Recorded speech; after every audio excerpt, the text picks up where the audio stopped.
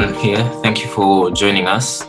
Just for starters, I think for a round of probably introduction, welcoming you to this particular conversation, I think I'll pass to Patrick, who is our host, just to say something about what we do and who we are, and then we can carry on with who we are and what we want to talk about, which is inclusive evaluation. Yeah, thank you. Dr. Patrick, please. Thank you, Tawit. My name's Patrick McGurk. I'm the director of the Social Impact Unit in the School of Business and Management at Queen Mary, University of London. Thank you very much for coming and welcome to the podcast. I hope you're going to find this an interesting session. I'm particularly delighted to welcome Dr. Sadhvi Dhar and Dr. Lillian Schofield to the panel, and we'll be welcoming your questions as well this evening. I just wanted to say briefly, this is the fifth in our series of webinars and podcasts around the theme of social impact. So that's social enterprise, but also social impact evaluation. And this evening, we're going to contribute what I hope is really quite a new perspective on social impact evaluation, and that's inclusive evaluation. There's been a lot of work on social impact evaluation over the years and on project evaluation over the years, but I think it's fair to say that it's become quite formulaic. And what we don't know enough about is why we do evaluation and who we do evaluation with and what's it all for and what are the outcomes of this type of process, intended and unintended. So Doctors Dhar and Schofield will be able to shed some light on these very important questions. I'm going to stop talking now and feel free to turn my camera off if you're the organizer, and I'll pass over to the panel and welcome again.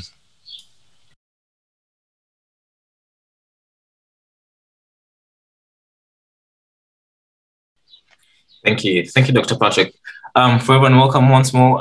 My name is Tued Ngetich. I'm an MSc student in the Queen Mary School of Economics and Finance. I take MSc Investment in Finance. And away from that, I'm a founder of an organization called Observability Health, and we're trying to streamline the supply chain of medicines. And one of the questions that I get asked more than once is, how do you evaluate what you've done? Or you say you have done this, but what's the impact that you're actually creating?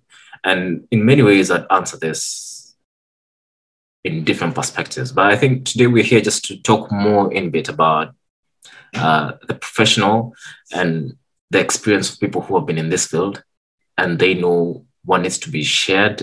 And from their experience, they can advise us on the way forward on how to look at inclusive evaluation. And with us today is Dr. Sadhvi and Dr. Lillian. And I just want to pass it to Dr. Lillian just to say something. Thank you, Tawit, and good evening, everyone. It's a great pleasure to be here to discuss inclusive evaluation. So as Tawit introduced me, I'm Lillian Schofield, and I'm a lecturer in nonprofit management here at Queen Mary, University of London, and a program director for the MSc Management program.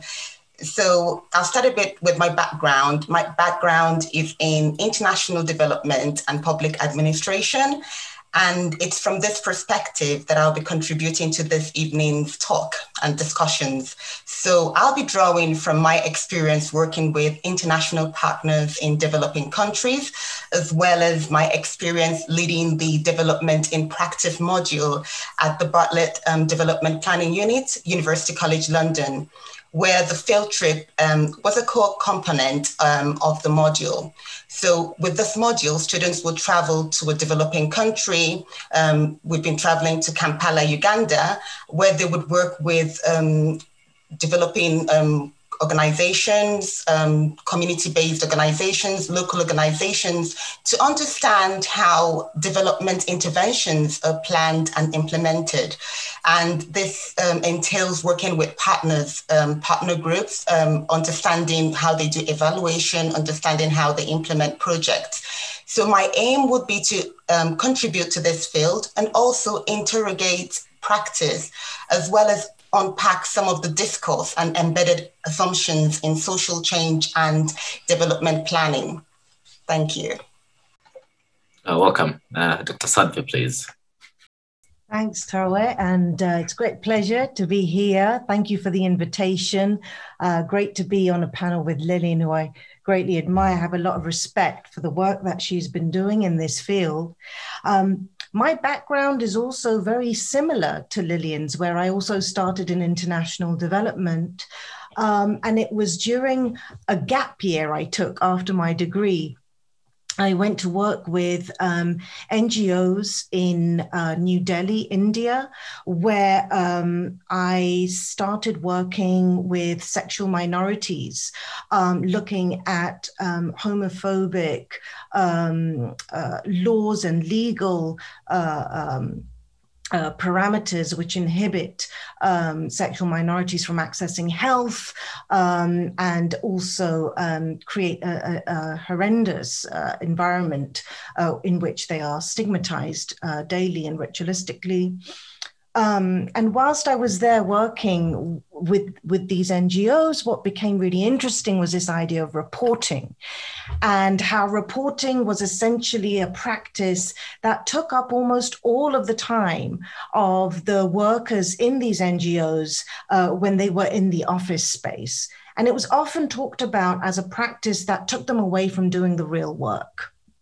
And it was also a practice that was talked about as something largely donor-driven, with very little opportunity for folks working at the grassroots to really express their voices in a meaningful way in those reports and to shape the kind of knowledge that is then exchanged to give an idea of what impact that project is having. So later on, I had the opportunity to do doctoral research on NGO reporting. And this really led me to develop a broader understanding of accounting and social accounting in organizations and across institutions. And today, hopefully, I'll be talking a little bit about the work that I did with the drama department, an interdisciplinary project between the School of Business and Management and drama called the Verbatim Formula, in which we tried to harness forms of accounting which were performative, driven by theatre practice, to provide an account, an alternative report, if you like, which did some justice in creating more inclusive conditions where young people with an experience of the care system were able to provide testimonies and an account of their experiences of social care to stakeholders which they ordinarily wouldn't be in touch with. So hopefully I'll be reflecting a little bit on that. Thank you, Dr. Sadbi. Before we just get down to the questions and all, when you ask me what is evaluation, and I tell you the Wikipedia, definition of evaluation is systemic determinant of all subjects' merit based on set standards whatsoever. I'd love to hear from both our panelists what is the basic definition of inclusive evaluation for this particular purpose. And I've had a lot of international development aspects of donor-driven perspectives. When we talk of inclusive evaluation, is it secluded to a specific area, or is it a broad perspective that anyone, regardless of whether you are at the community level, at the market makers level, that you can implement evaluation? I'd love to hear that. Probably Dr. Lillian, please. Okay, so just to go back to your question, what is inclusive evaluations? So we look at, say, in the context of development planning, the different actors within development. So if we look at what development industry is, it is this structured organizations, institutions whereby different actors play a role and they carry out interventions, projects where they, want to achieve maybe social change or some kind of progress. And we think about these numerous diverse actors that come together to play a role within development. And we see that when we begin to unpack this terminology, it means different things for these different actors. So like you defined, evaluation would be collecting evidence to see the progress, assessing the progress of the project, the impact of the project. It could be assessing the social or environmental impact of these interventions. And when you talk about inclusive evaluation, we'll be talking about evaluation that takes into consideration the multiple voices that are part of that intervention or part of the project. So we're talking about input from the different stakeholders involved in that project. So inclusivity for me means that all voices count when we collect those evidence. All the stakeholders are contributing to the information, the knowledge that we use in demonstrating this progress or impact of a project. Thank you. Dr. Sadvi, I'd love to hear your thoughts on the same, and especially you mentioned aspect of you working in reporting and it was largely seen as donor-driven, and the voices of the community at the grassroots level was not being carried through the reporting. And Dr. Lillian just mentioned an aspect of multiple voices. How important is this aspect of multiple voices in inclusive evaluation? And how can we demystify that this is now the whole scope of multiple voices? Are there some voices we are leaving out, whether consciously or unconsciously, in inclusive evaluation? Yeah, thanks. I mean, I think Lillian really gave a really comprehensive definition there, sort of looking at the stakeholder dimension of an inclusive evaluation. And I think with that, and maybe sort of resonating with what you're saying, Tawit, is the different kinds of forms of knowledge that go into the account, the evaluation that is presented. And I guess I'm bringing this idea of different forms of knowledge, different ways of evaluation, is because very often stakeholders will also be quite diverse in their backgrounds, in the way of how their lived experiences have shaped their knowledge and their ideas about a specific project, for example, or an experience of going through a service. And so here, I guess, as an example, we could look at how class and actually intersects very specifically with the forms of knowledge and our our kind of approach to thinking about how to give an account of something.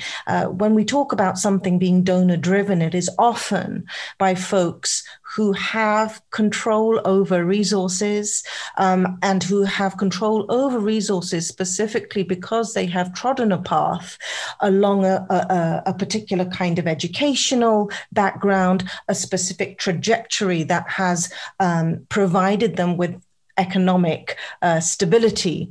And so this kind of community of actors, if you like, have a very particular way of thinking and recognizing what valuable knowledge is. It is often written, it could be numerical, but more often than not, it follows some kind of academic and intellectual norms. Now, when you're working with multiple stakeholders who come from diverse backgrounds, we will find that for example, in my kind of research, which looked at communities who do not have written alphabets, who do not have a written form of language, it is an oral tradition, that their knowledge is immediately considered to be illogical, irrational, because it does not fit in with the donor-driven idea of what knowledge looks like, what an account should be for it to be recognized. And so in these cases, things such as community gatherings through songs, poetry, storytelling become hidden or erased in donor-driven, many donor-driven forms of collecting information. And so inclusive evaluation, is, I think, also an inclusion of different forms of knowledge, of really disrupting and challenging some of those hierarchies that diminish non-literal forms of knowledge and accounting. Thank you. And I like that aspect of breaking the hierarchy of what's largely outside here. And I'd just like to go down to more of how can inclusive evaluation improve sustainable impact? So Dr. Lillian, we talk much about sustainable impact, and we say we have the 17 goals, the SDGs to meet by 2030. How does inclusive evaluation contribute to this? And more so, how does it accelerate it? Thank you, Tawet. So if we say that inclusive evaluation enhances and endears ownership, leveraging lived experiences and also providing anecdotal as well as empirical evidence over project impact, then we think about ways that these inclusive evaluation can be made possible. And one way is through participatory approaches that we use in evaluation or we use in development intervention. So moving away from what Dr. Sadvi said, the top down, to embracing the bottom up kind of participation, allowing the voices of communities to be part of the whole project, not just a particular phase of the project, but from the initiation of the project, from the beginning of the project to the end of the project, and also post-project. So sustainable impact for me, I would say, goes beyond the project timeframe. Impact for me also means that the project carries on to be successful when it is completed. Now, I use projects because this is what interventions mostly are. And we know projects are temporary. So project, you have a set or defined start time and end time. So we want a project to continue to be impactful to society, to communities when that project is over. So for example, I take one of the projects we visited in Kampala, which was a housing project for former settlements, communities who were settlement in informal areas. And what they did was they came together as a cooperative and worked with this nonprofit organization that provided housing for them.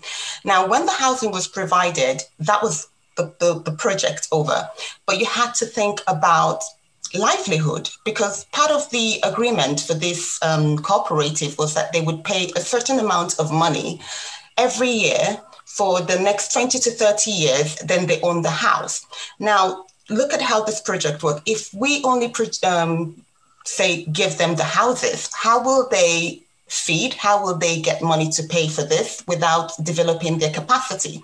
So what this project did, and what some of the donors did, was to also develop the capacities of this community so that they can have livelihood and they can have money to pay and sustain them till they buy out the houses. So this is what I call, I think, is sustainable kind of development impact, where after you finish the project, something is done to continue so that the communities continue to now take over the project and have that sustainable impact within that project. So if we move past this top down, bottom up, we go back to the question about inclusive evaluation. How can it improve sustainable impact? Then we talk about participatory and process-led approach in different phases of a project. So, like I mentioned, from the initiation of the project to the design phase to the evaluation. So we're not saying communities, they only come in when we are designing or when we are implementing, but you're part of the process throughout the whole initiation of the project to the end. There are some of the, or if we say these are some of the core themes of community-driven development, which is backed by many multilateral and bilateral organizations. We have World Bank, kind of moving towards community-driven development project.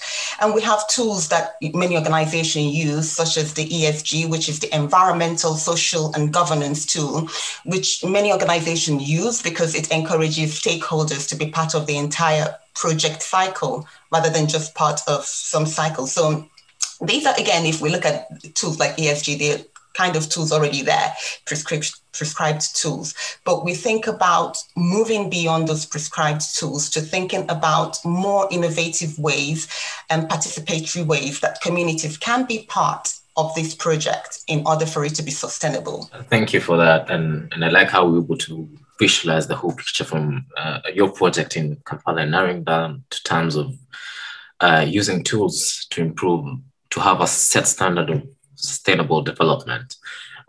Dr. Sadvi, I'd just like to hear your thoughts on the same. How does inclusive evaluation improve sustainable impact?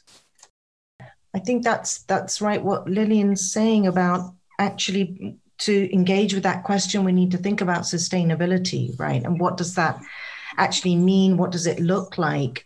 Very often sustainability is precisely about the sustainability of the project, the timeline when funding is active, and the ideas that in some ways when the project withdraws, then these kind of infrastructure has been laid out to ensure that the benefits, the positive impacts on that society continue, is something that is becoming more and more apparent, I think, in the way how funding applications are written, but also how evaluation actually looks at markers in terms of how the benefits can endure.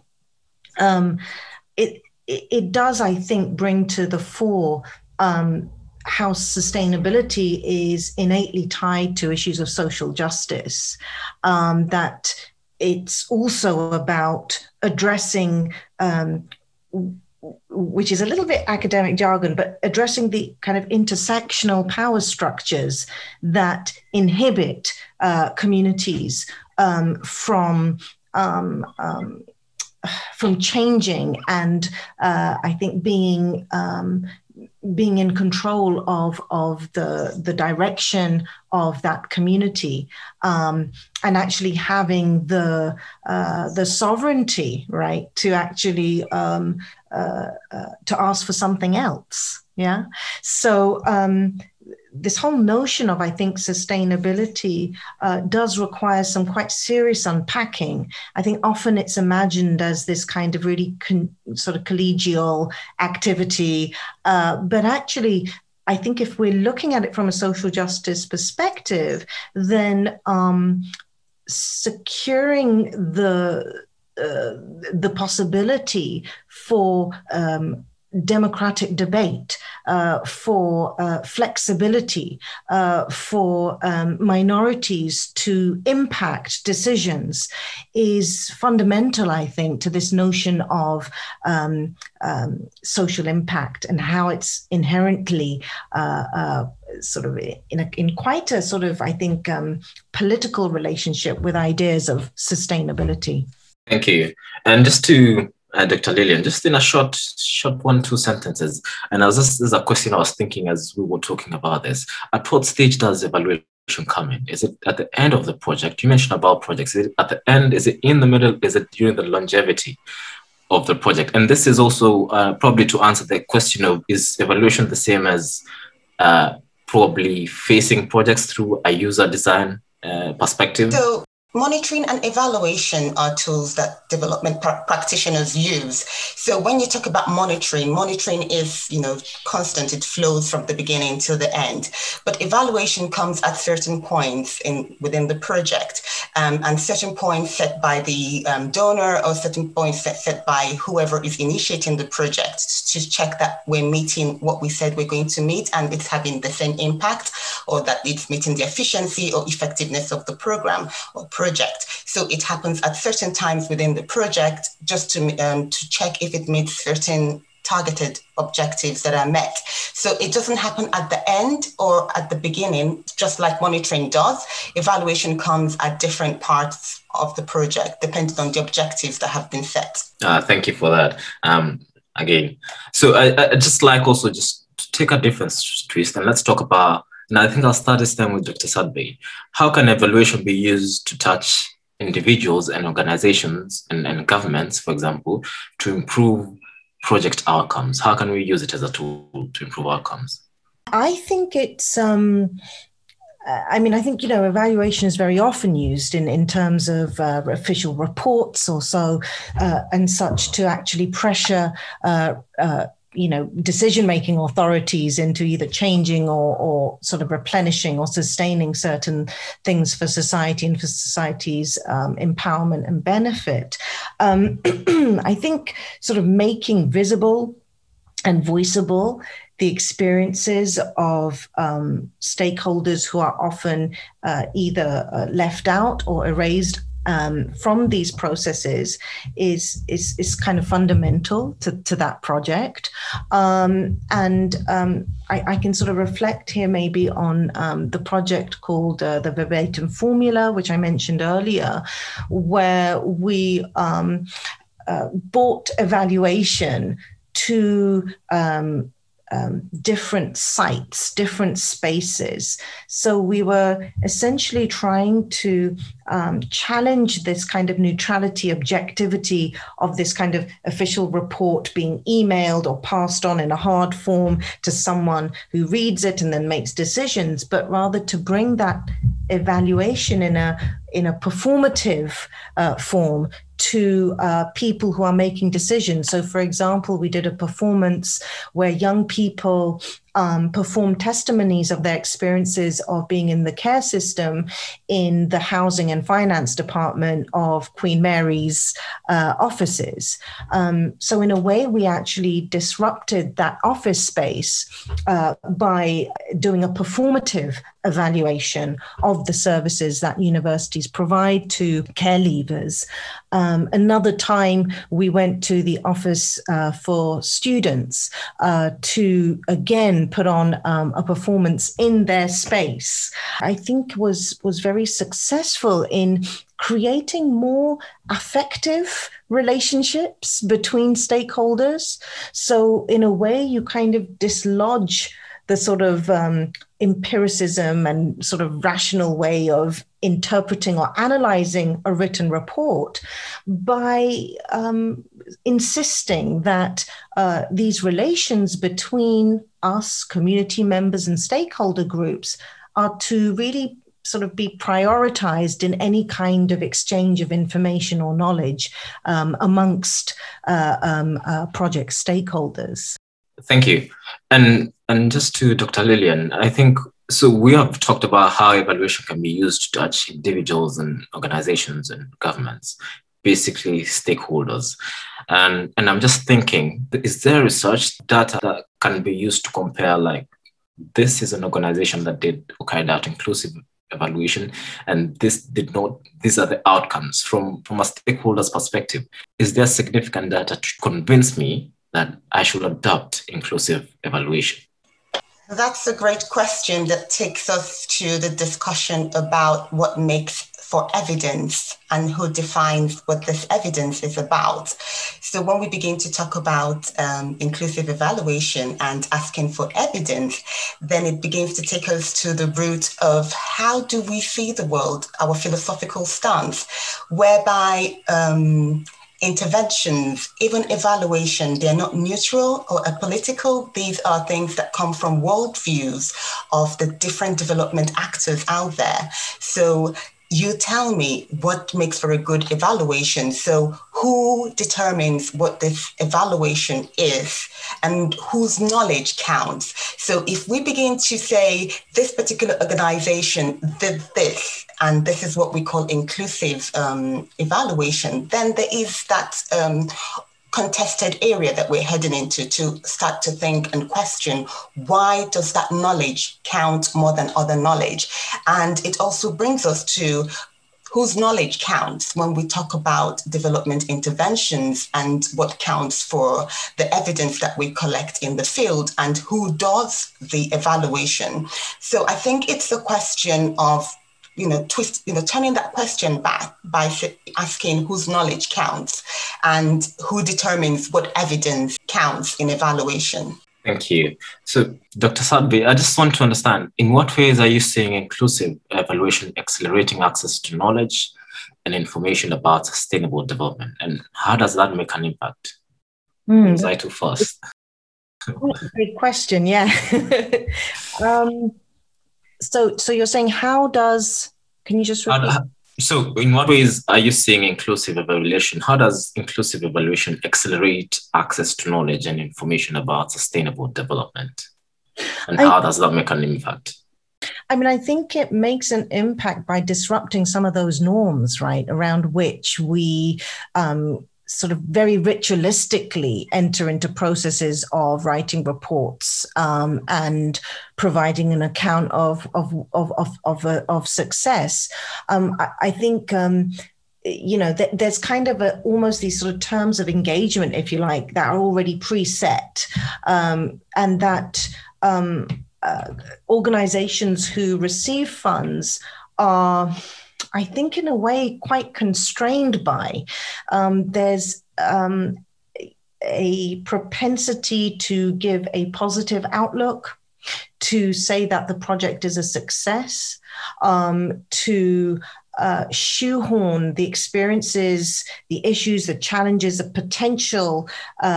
potentials of your activities and programs into what was prescribed in the kind of log frame analysis or the theory of change that you kind of preset the project with. And so I think inclusive evaluation has a huge potential to actually bring more embodied knowledge into projects, into decision-making fora. And I think to actually, I think also there is a need to remind folks in positions of power and who have decision-making authority that the exclusion of these voices is doing damage, right? So I think sort of inclusive evaluation can actually impact by creating some sort of dissonance, something uncomfortable in the room. Being accountable should not feel comfortable. It should come with some sort of sense of friction, tension, and disruption. Otherwise, where I think falling into that very dangerous, and I don't judge here because I think it's extremely difficult to balance that relationship between funder and fundee, but it can become quite a dangerous relationship where what needs to be said cannot be said. And so I think, the potential for inclusive evaluation to impact is precisely because I think it gives legitimacy to people being presented with knowledge and ideas that they may not be comfortable with. Thank you. And I like that aspect that you mentioned, reminding those in power that exclusion of certain voices can do more damage. And just to Dr. Lillian, I want to go to tie this up and then go to a different question, which is, we have mentioned about inclusive evaluation. And is there any specific chance that the outcomes of this evaluation processes can be hyper-personalized, where we have the same report over and over again and find it fits a specific criteria? And how does that affect the evaluation process in the long run? And probably after that, we can talk about, is there any innovation in this space? Are we seeing emergence of digital tools, and what does that have to play in the long term for? And what does that mean for the stakeholders and also for people who rely on these particular outcomes? Thank you. As Dr. Sadvi mentioned, most or many interventions are donor-driven, and you have, even where there is that participatory approach involved in it, you still have top-down kind of effect going there. When we talk about evaluation, we should know that many organizations do have a strict terms of reference that projects and the whole project should follow. So it's not one that in certain organizations that you can move past that strict terms of reference. For some projects and for some donors, they give a leeway to project managers to also adopt and be flexible within the communities that they work in. So just to go back to your question, knowledge management and communication is at the heart of evaluation. So if we want to move away or think about the hyper-personalization, then we have to think about local knowledge as well as indigenous knowledge. We cannot do without acknowledging the importance of local knowledge and indigenous knowledge. And Dr. Sadvi touched upon this. So for a consultant, whether it's in-house doing the evaluation or an external consultant or peer evaluation, then we have to begin to think about the donors or the particular parties who are driving this intervention. What is their priority? And we have to move past the myth of this participatory or bottom-up kind of approach when we talk about evaluation that actually is set by donors, whereby project managers, you have to follow that strict terms of reference, whether you're embracing a more participatory approach or whether you're following that strict kind of approach. And for each project, it differs. So for some projects in Kampala, they know that if they follow this particular way that the donor has put it for them, the community might not kind of engage. So they have this kind of discussion, collaboration with the donors, feeding back to the donors what is happening within the communities and adjusting it. And for some projects, it's simply top down. So there is no right way of moving past this. So indigenous knowledge, local knowledge, very important, but we also must move past that myth that participatory approach or inclusive evaluation really, really happens within projects. Thank you. Dr. Sadvi, I know you as an activist, and we've been mentioning here top down, top down, top down. And from your perspective as a professional in this field and also as an activist, where we feel inclusive evaluation should in one way or another come from bottom up, or let's meet somewhere in between. What's your thoughts around the top-down approach, and how can we change that?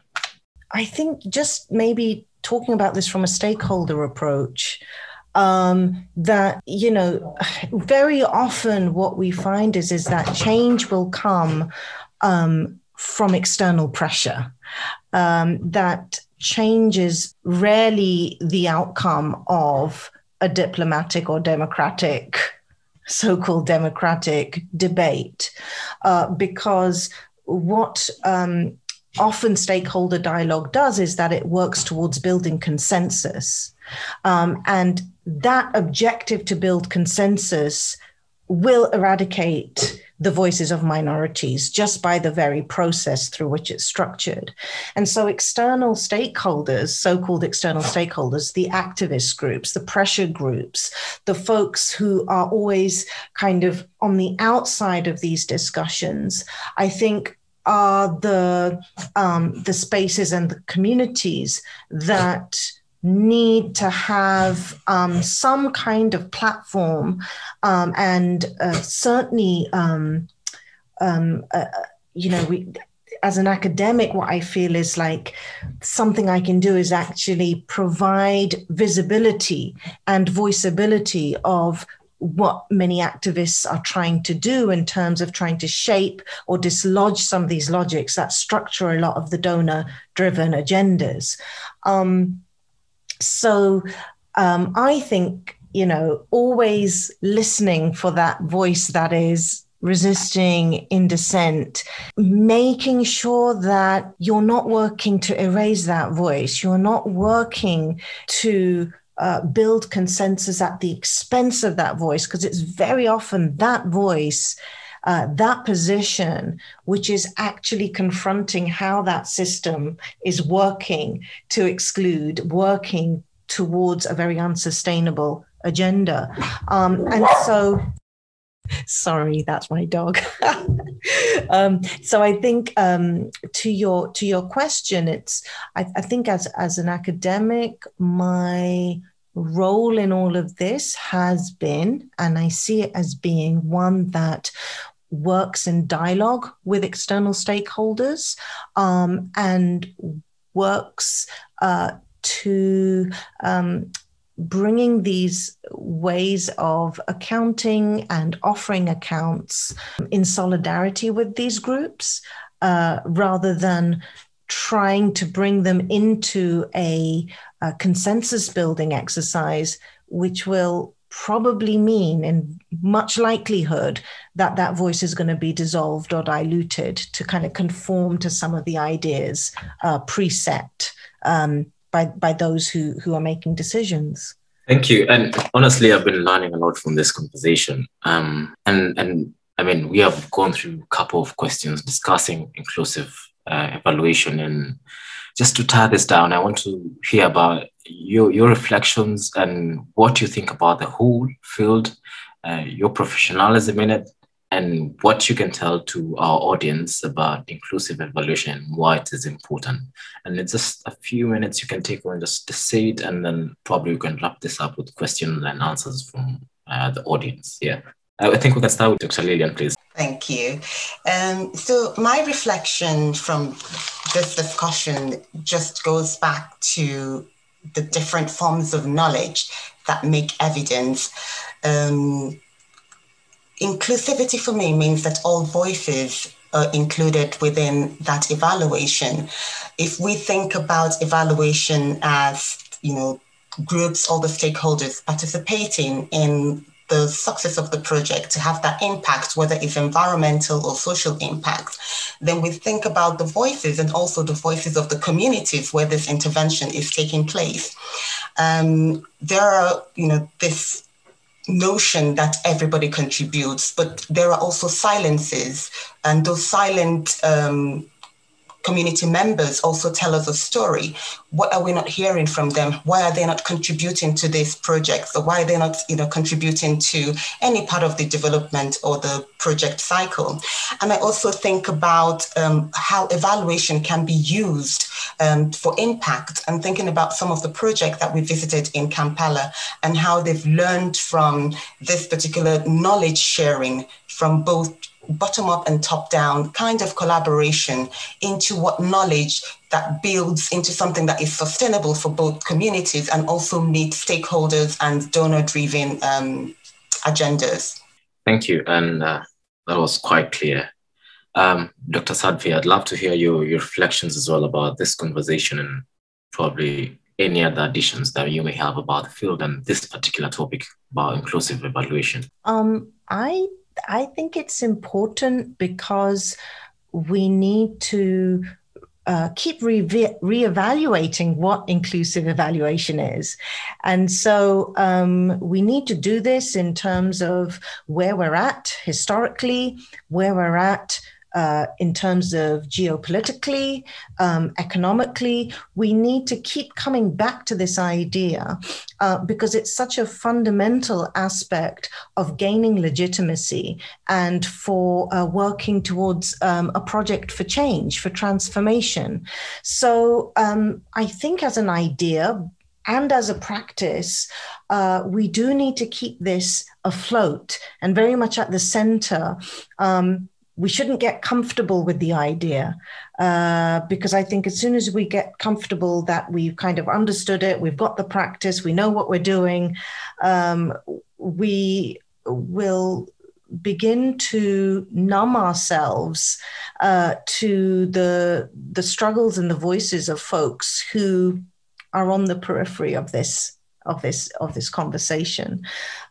So I think, it's incredibly important that we keep this issue alive, and we actually keep open the platforms to critically engage with how are we defining it. Thank you, Dr. Sadvi. So that was our panel discussion, and thank you to all the audience who've been here.